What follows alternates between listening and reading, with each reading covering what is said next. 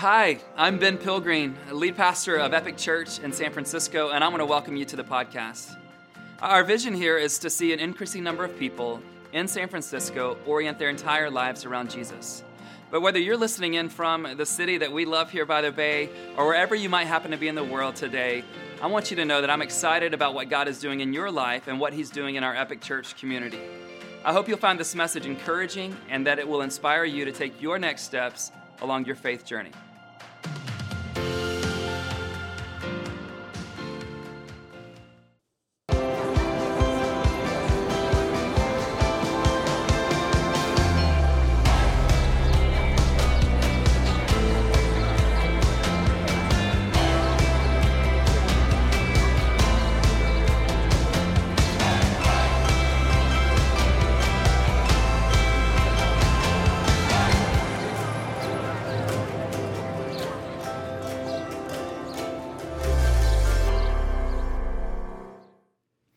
For those of us who are followers of Jesus, we have mostly figured out how to live out our faith when we are in environments that are filled with other followers of Jesus.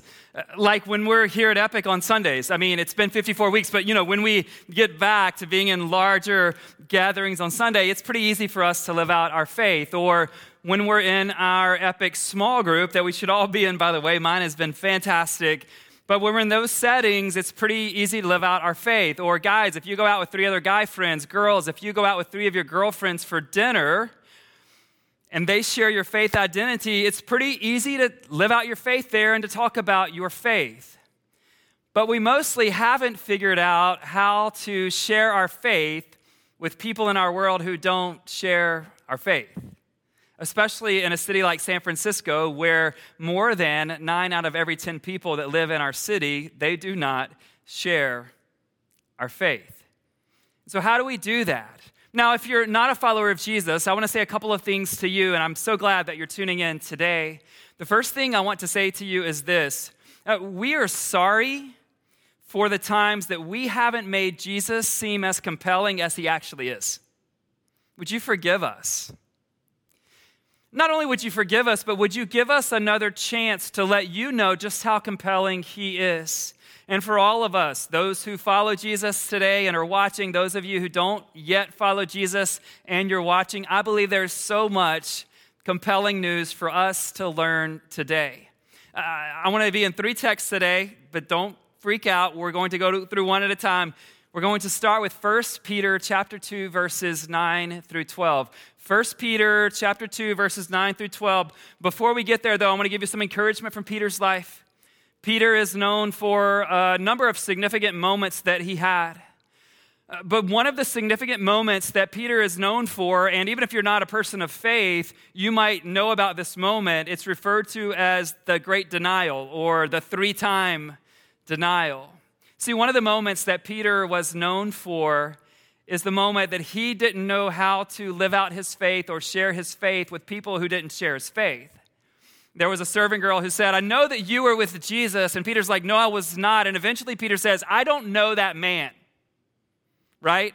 Peter was in the group of us, and we've all been there where we're not really sure how to live out our faith around people who do not share our faith. But let me give you the good news. Post-resurrection, in Acts chapter 4, the authorities, I believe it's in verse 20, they say to Peter, "Peter, we want you to stop sharing your faith with those who don't share your faith." And Peter's like, "You judge for yourselves, but here's the thing, I cannot stop sharing my faith with those who don't share my faith because I have seen too much and I've heard too much." Just like we sang a moment ago with Seth, if there's nothing better than Jesus, then our world has to know about it. But I understand this. You don't want to do it in a way that's defensive or argumentative or combative or, let's be honest, awkward. And so let's learn from Peter as well as Jesus today.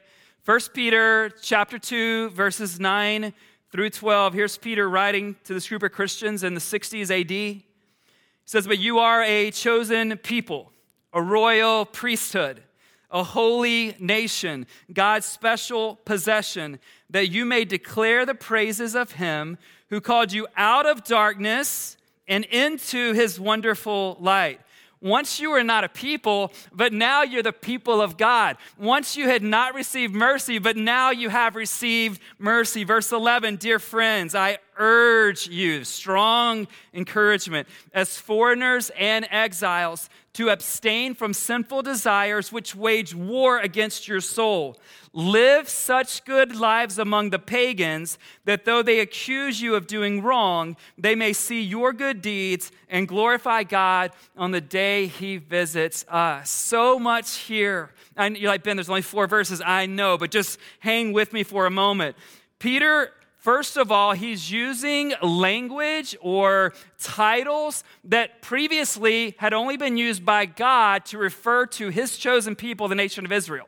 So if you go to multiple accounts in the Old Testament, you will see this language, that Israel was God's called out people. They were a holy nation. They were a people for his own possession.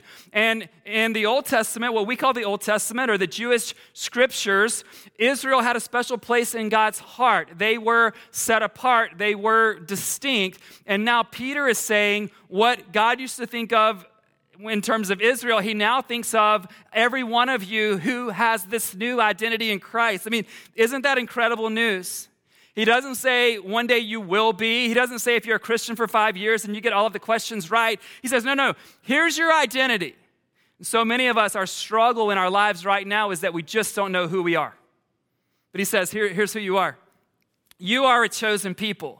You are a royal priesthood. You are a holy nation. You are God's special possession, that you might declare the praises of him who called you out of darkness and into his wonderful or marvelous light. If you want to know what it means to be a Christian, it means to be called out of darkness and to be called into his light. And then he says this, once you were not really a people. You had nowhere to belong. Now you're the very people of God. Once you had not received mercy, now you have received mercy. If you want to know what it means fundamentally to be a follower of Jesus, it is this. Here's your story. Once I was, fill in the blank, but now I am, fill in the blank.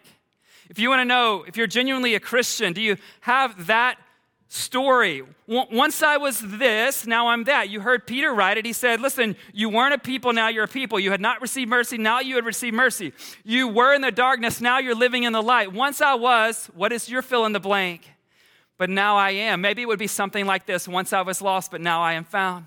Once I was far from God, now I've been brought close to God. Once I was an enemy of God, but now he calls me his friend. Once I had no hope, but now I'm filled with hope. Once my life had no purpose, but now I have my God-given purpose. Do you have that story? If not, let it happen today.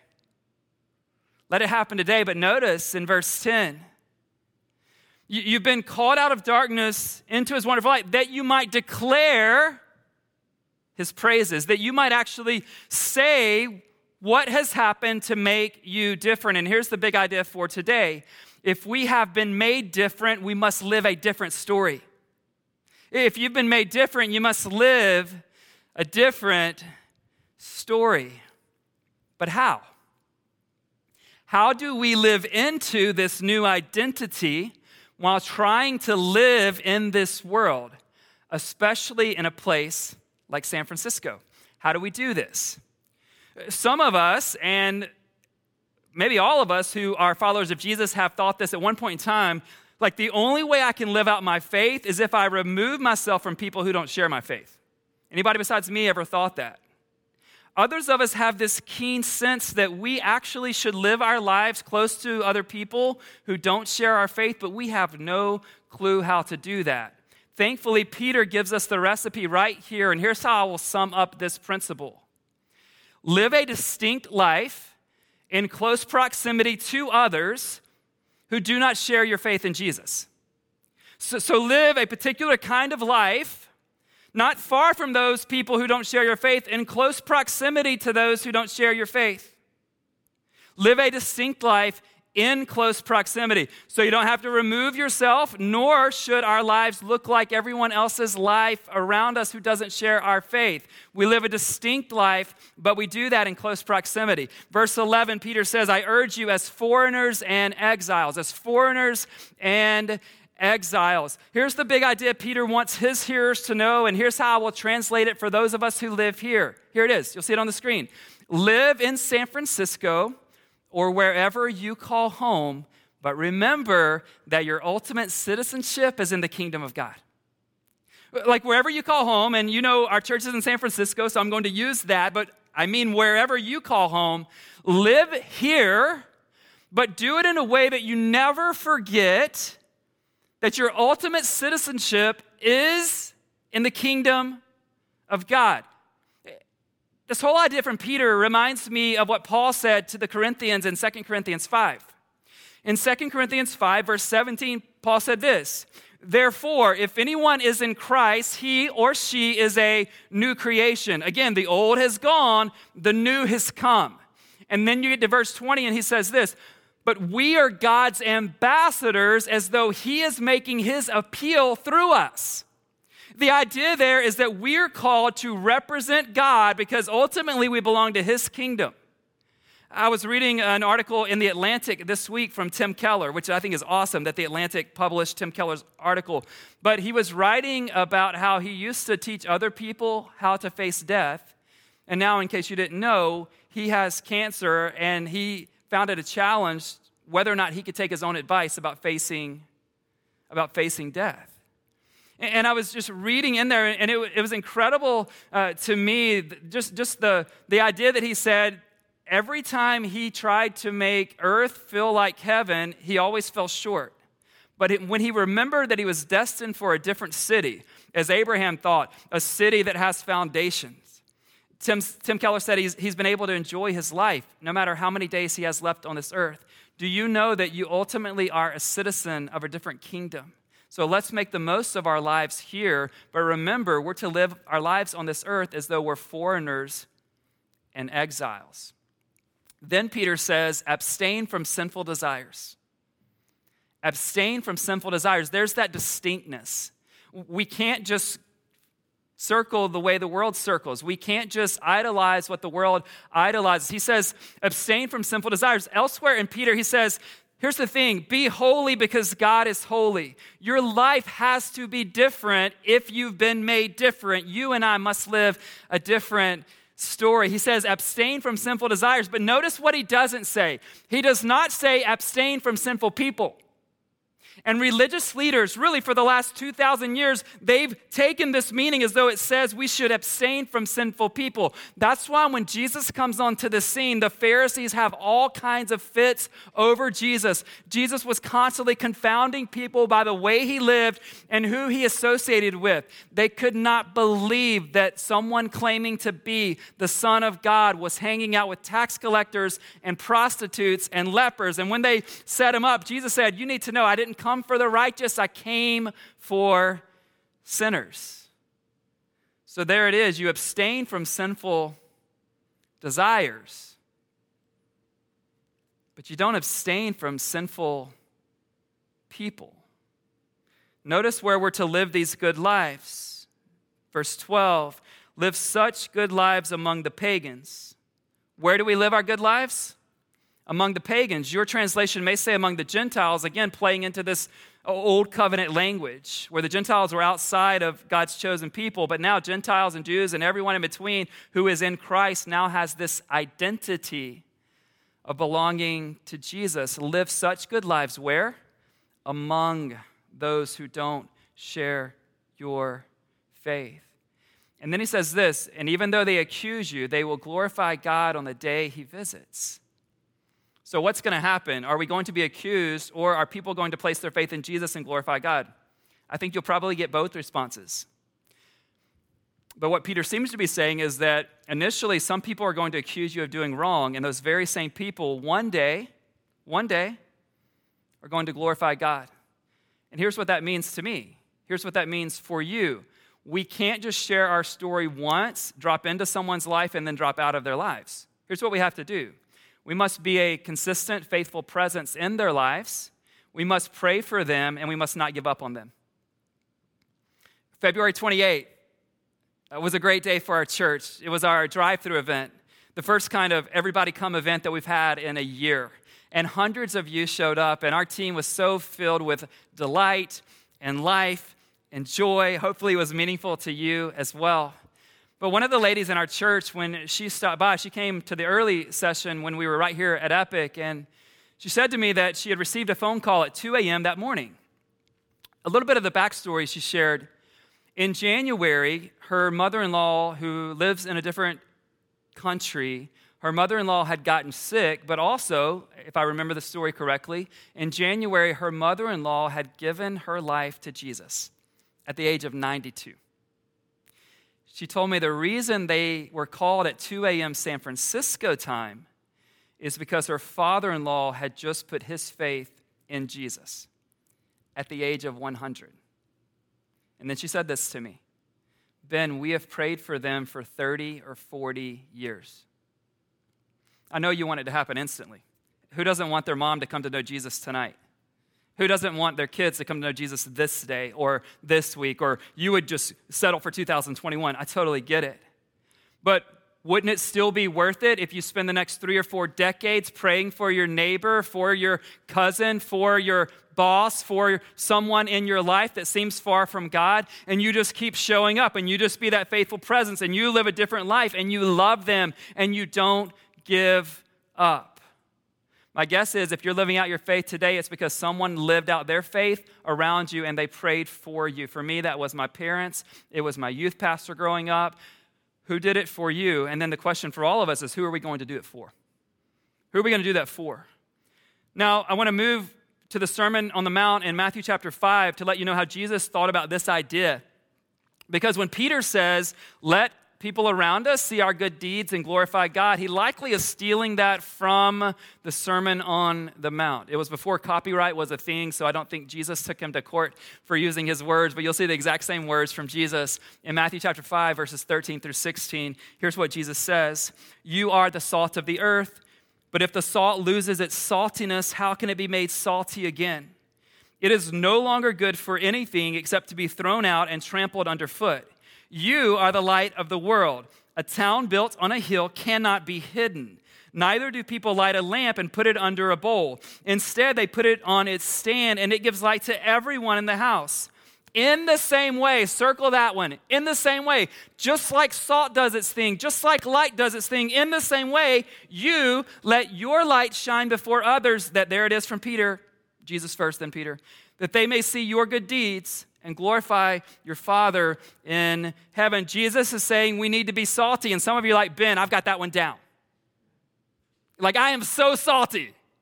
I need you to know that how Jesus defines salty is not how you define salty. Now, what's the purpose of salt? The purpose of salt, especially back then, it was for preservation. And back then, and still today, it's for the purpose of flavor. Raise your hand at home if you put salt on something before you taste it. See, you're already coming with preconceived judgments. I was told that Walt Disney never hired anyone who over dinner did that. But some of you are like, Ben, no, I don't care about Walt Disney. I just know it doesn't matter how salty it is, it needs to be more salty. And Jesus says, pretty rational idea, if salt loses its saltiness, it has no point. Like, what's the point in putting salt on my food if salt doesn't change the flavor of my food? In the same way, what's the point of you and I being followers of Jesus if no one is flavored because we follow Jesus? If no one is influenced because we follow Jesus. So there's the salt illustration. Then he says, you're the light of the world.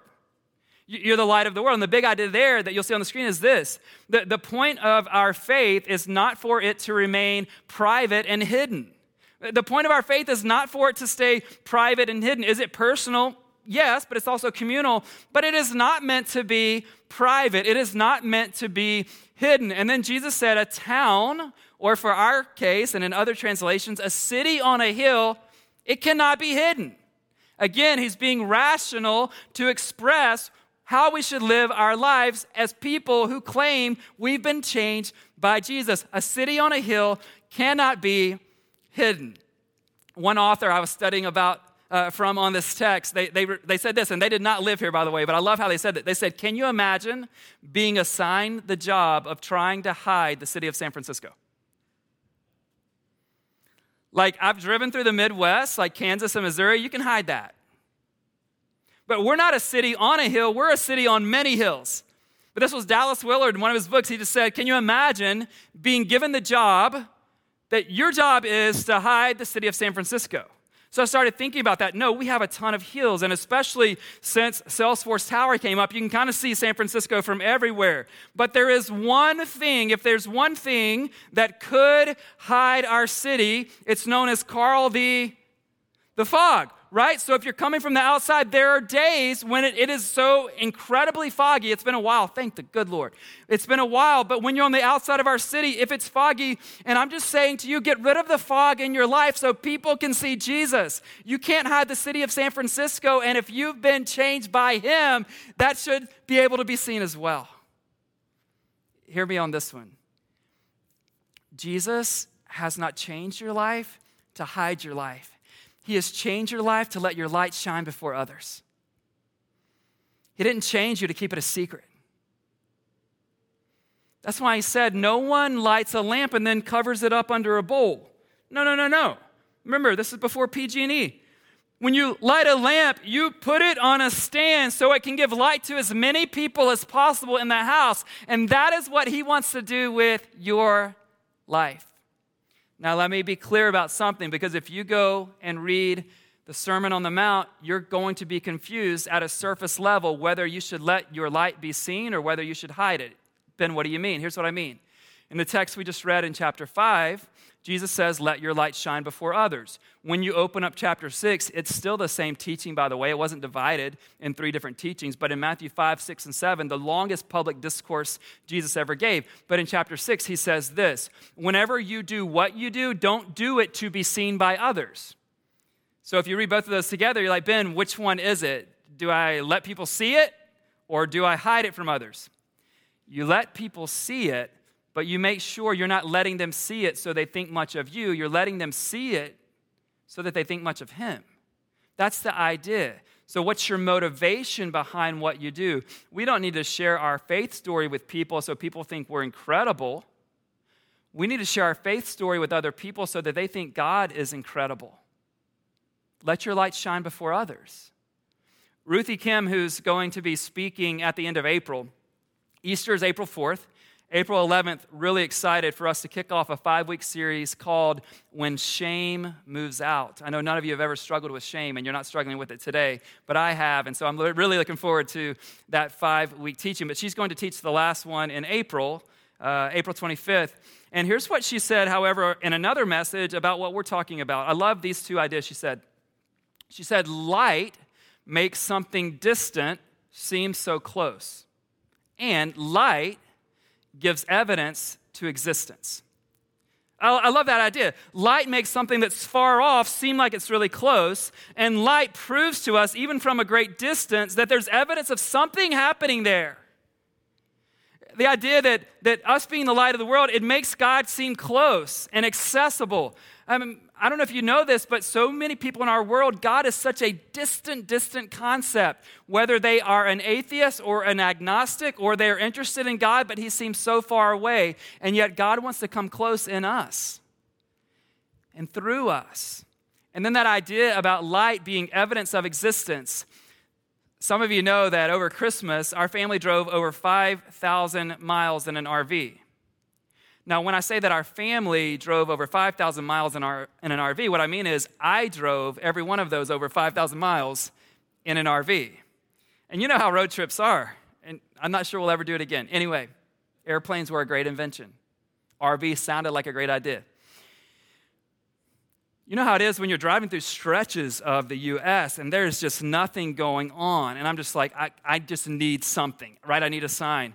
But then off in the distance, you begin to see light, and you get excited like it's going to be a big city. The reality is it's just a truck stop, but that's okay because they might have your favorite candy or your favorite drink, and you convince yourself that you can eat and drink anything that you want to because you're the driver. But when you see a light in the distance, it's miles away, but it's proof of evidence that something's there. Whatever is there, it's going to stimulate me at least for a moment, and then I'll probably be back to that stretch, and then eventually you come across a ton of lights, right? When we drove, like I'm thinking, we didn't drive through a ton of big cities, but even like going through the city of Albuquerque, you're going to see a lot of lights there because it's a bigger town or city than a lot of the towns that we drove through, but it's evidence of existence. So what we've been talking about today so far is this idea about how do we live this distinct life among non-Christians in a way that they see our lives. Now, It's been said, and it's a pretty good idea on the surface, that all we need to do is live our lives before people, but we never have to say anything. That sounds great. I just don't see that in the Scriptures. Let me show you what I see in the Scriptures for our third and final text. 1 Peter chapter 3, verses 15 and 16. 1 Peter chapter 3, 15 and 16. Peter wants to tell us how we prepare to engage people who don't share our faith and the posture that we are to take as we engage people who don't share our faith. He says this, "But in your hearts, revere Christ as Lord. Always be prepared," circle that phrase, always be prepared to give an answer to everyone who asks you to give the reason for the hope that you have, but do this with gentleness and respect, keeping a clear conscience so that those who speak maliciously against your good behavior in Christ may be ashamed of their splendor. First thing he says is, in your heart, in my heart, set apart Christ as Lord. This is huge. Some of you are wondering, why doesn't my life look different from the rest of the world? It's probably because you haven't made Jesus Lord of your life, at least completely.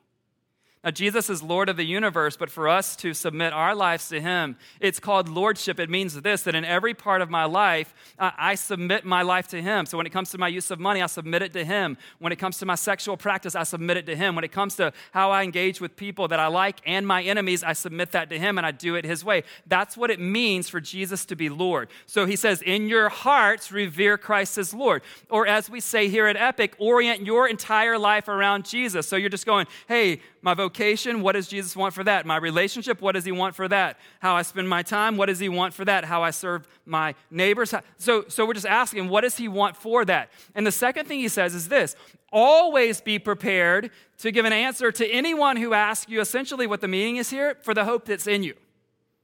Listen to that. Always be prepared to give an answer to anyone, everyone who asks you for the hope that you have. Do you know when your hope will make the most amount of difference? I'll give you this on the screen. Your steadfast hope in Jesus will stand out most when those around you who have lost their reason for hope.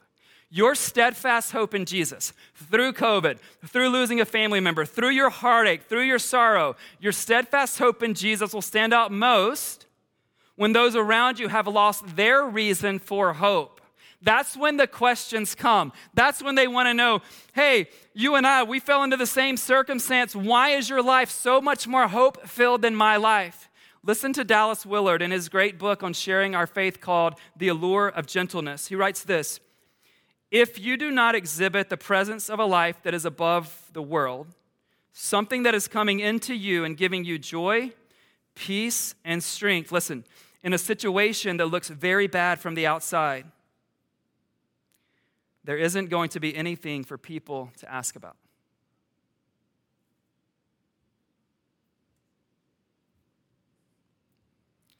If your joy and your peace and your hope rises and falls with your circumstances like everyone else in the world does, no questions are coming your way. That life makes complete sense. This is the way the world has worked from day one. So let me ask you this. What questions enter people's minds as they watch your life? Like, Ben, can we move on? No, let's go for it again. What questions enter people's minds as they watch your life? When they hear how you speak to your children, when they see how you deal with failure at work, what questions enter people's minds as they watch your life? It's convicting for me too. But there should be something different about my story and about your story because we've been made different. Now, we're in week 2 of the Share Your Story Challenge, and this week, here's what we're going to do. We wrote our story out last week, and you can catch up. This week, we're actually going to record ourselves sharing our story, and we're going to post it to social media. Or you can take some photos and just Upload those to your social media account, and then in the caption, just write out your story. Some of you are like Will Mraz are thinking, I don't have Instagram, Ben. I'm off the hook from sharing my story. No, Will. You're going to share your story. You're going to text it to someone. You're going to share it with a barista. Not that you can sit in the coffee shop, but they're going to want to hear your story. But just be able to share your story this week. And as I close, let me just ask this that you might be feeling. And I want you to lean into the discomfort with me. Some of you, it's beginning to hit you. Wow. I don't know if I've ever been made different. There is no shame. But let's not pretend that that's happened if it hasn't happened. Instead, let's step into what Peter just gave us. Let's be called out of the darkness. If you are without Christ, you're still in the darkness, but Jesus has shown his light right now in this moment into your heart so that you might step into a new identity, that you might become a daughter or a son of the Most High God. If you want to do that today, just say, Jesus, I give you my life. I want to be different. I have tried to change myself. I need you to change me. And remember, the big idea of religion is, what do I have to do to bring myself to God? That's the opposite of Christianity, which says this: what has God done to bring me to himself? He sent Jesus to give his life so that you might exchange your old identity for a new one. Who wouldn't want in on that? And for the rest of us, how shall we now live? Distinct lives in close proximity to others. Salt of the earth, light of the world. We're not going to hide our light under the bowl. We're going to let it shine. Because our world needs to know the good news that we know, that hope can only ultimately be found in Jesus. Let me pray for us to live this way. Jesus, thank you that you have given your life for us. Thank you that you were able to abstain from sinful desires, but you did not abstain from sinful people. And for that, as a sinful person, I'm glad. Help us to embody the way of Jesus. Help us to follow you as we interact with colleagues and neighbors and family members. Give us peace about sharing our story. Help us to do it, as Peter said, with gentleness and respect. We're not trying to be defensive. We're not trying to win arguments. And should people speak maliciously about us, that puts us in good company with you. But would you give us more love for them than a desire to defend ourselves? We belong to you. Our identity is secure. We want to be your ambassadors. God, your representatives to this world. We don't find that easy to do in a place like San Francisco, but you've called us to it. So equip us and give us courage and confidence to be those kinds of individuals and to be that kind of church. In your name we pray. Amen. Thank you so much for joining us on the Epic Church podcast today. If you would like to learn more, you can go to epicsf.com.